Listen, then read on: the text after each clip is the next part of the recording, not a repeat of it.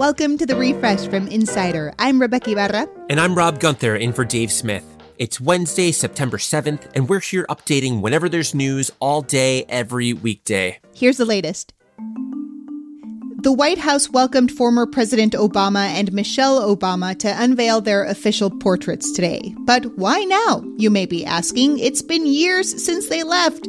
Well, traditionally, the next person in the Oval Office unveils them, but you know, the ceremony had to wait for President Biden, who welcomed the Obamas home, saying these were portraits that are going to hang on the walls of this sacred place, the People's House, forever. And a reminder of all here and now for those to come to power that hope and change matters. I mean, who doesn't have a few important papers misplaced in their house, right? But in Donald Trump's case, the Washington Post is reporting the papers collected from his Mar-a-Lago resort included a document describing a foreign government's nuclear capabilities. This report is based on anonymous sources, and it doesn't say which foreign government or where in the resort the document was found. But if it bears out, the implications here are pretty big. The Post says that the document is so secret, only a few dozen people in the entire U.S. government were authorized to even know about it. Steve Bannon is expected to surrender to New York State prosecutors today, according to another scoop by the Washington Post. The indictment is still under seal, so it's not clear what the former Trump advisor is being charged with this time. But the Post says it could be related to similar federal charges he was pardoned of years ago. That scheme involved a $25 million fraud asking donors to give money for a private Build the Wall effort. The 14th Amendment was written in the wake of the Civil War. It bars insurrectionists from holding public office, and that provision has now been invoked for the first time in more than a century. A judge in New Mexico on Tuesday ordered a local government official removed from office because he took part in the January 6th insurrection. Coy Griffin, who served as county commissioner and also founded a group called Cowboys for Trump, was convicted of trespassing when he breached barriers at the U.S. Capitol. A federal judge in Texas has issued a ruling that could make it harder to access medication to prevent HIV. At issue is a provision in the Affordable Care Act, which requires employers and insurance companies to offer health plans that provide HIV prevention pills, known as PrEP, without charge. An attorney representing a Texas company argued that the provision violated the Christian owner's religious beliefs. The CDC credits the use of PrEP with an 8% decrease in new HIV infections from 2015 to 2019.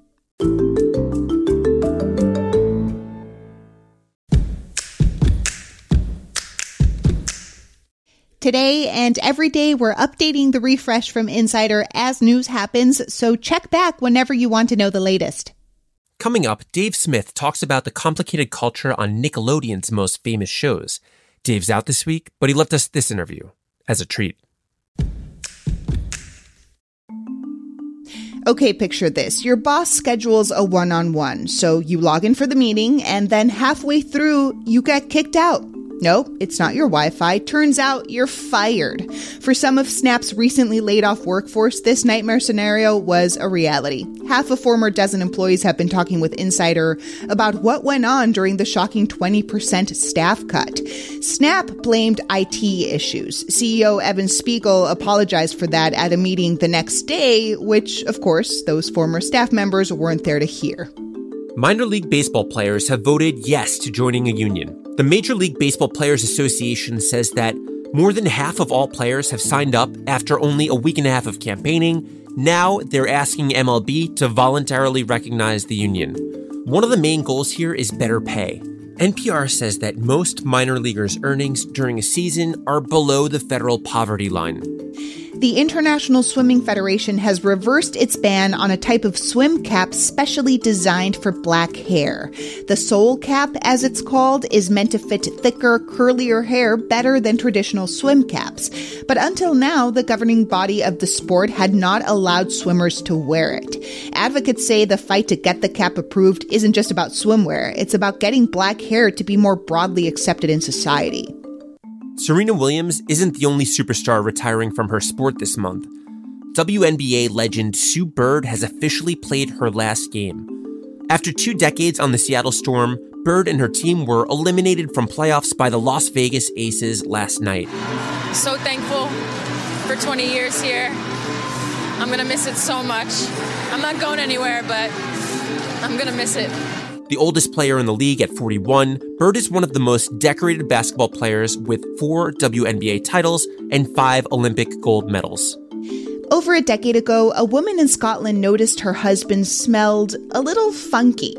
Well, it turns out that could be the reason more people with Parkinson's disease are diagnosed early and get better treatment. Joy Milne says her husband started smelling different years before he wound up diagnosed with Parkinson's. That got scientists interested. So they got Joy to sniff t-shirts, and amazingly, she was able to match the shirts with people who have the condition. Now they've developed a new test which uses a cotton swab on the back of the neck to help detect the condition.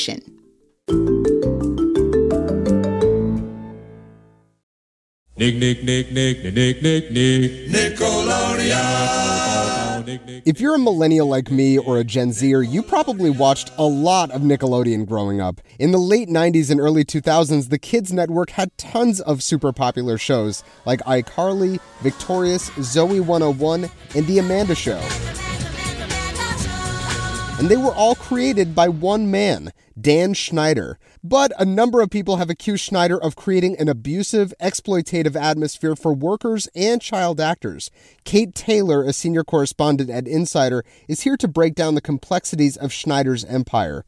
So, Kate, what have his former staff said about what it was like working with him? A lot of people who worked with Dan Schneider really described him as a person who, at some point, it could be really fun, it could be really great, but when you get on his bad side, he can be vindictive. And even when people were in his good graces, he was very controlling. He expected people to be on call 24/7. People who worked with Dan on set said it was very difficult to push back against him because he had so much power. And he was someone who every little detail had to be just to his liking. So he is signing off on costumes. And Daniela Monet, who was a teenage actress on Victorious, told me that she felt that a lot of her outfits were very sexualized and more revealing than what she would wear today as kind of an adult and a mother. Yikes. And so Jeanette McCurdy wrote about someone who is assumed to be Schneider in her book, I'm Glad My Mom Died. What did she say, and why does everyone assume that it's Schneider? So Jeanette McCurdy's book references an unnamed creator, quote unquote, who in the book created explicitly iCarly and Victorious. And Dan Schneider is the sole creator of iCarly and Victorious. Jeanette McCurdy said that this creator, some things that he did were he would pit the cast against each other. In one instance, he kind of pressured her into drinking his alcoholic beverage, saying, oh, the cast of Victorious, they always get drunk together. Like, why aren't you drinking? In another instance, she said that he gave her an unwanted massage, which left her feeling extremely uncomfortable. And the content that Schneider created also raised concerns among staff for being inappropriate. Do you have examples of that? Yeah, so staff told me that even at the time, there were some things that were in scripts that they felt uncomfortable with, that either they pushed back on or didn't really know how to push back on against Dan. So there's a scene in Zoe 101 that stars Alexa Nikolas, who was one of the co-stars on the show. And Alexa Nikolas recalls filming this scene, which you can actually watch in Zoe 101. In the scene, Jamie Lynn Spears' character is basically squirted in her face with a goo pop accidentally by Alexa Nikolas' character. Hey, you have those little goo pops! Yeah, we just got them in. You want some goo? Yeah. So it's like, basically, if you watch it, it's just kind of this fake treat that the characters are eating. And it's like this kind of hair gel-esque little gooey substance. What is it? Goo pops. They're awesome. How do I open it? Oh, easy. You just bite the tip. Then you just squeeze. Wait, it's not coming out. Ugh. So Alexa Nikolas said that there was a crew member with a syringe of goo, and he was instructed to just like squirt the goo in Jamie Lynn's face again and again. And Dan Schneider kept finding issues with the scene where he kept saying, no, that's not right. No, that's not right. We need to do this again and again and again. Finally, like the goo hits Jamie Lynn in the forehead and then kind of like is dribbling all over her face. I don't know why the other one squirted out like that. All I do is squeeze it a little like this. And Alexa recalls when that shot happened, Dan Schneider started laughing hysterically. Other people on set were laughing. She recalls someone behind her, like one of her teenage castmates, saying that was like a cum shot.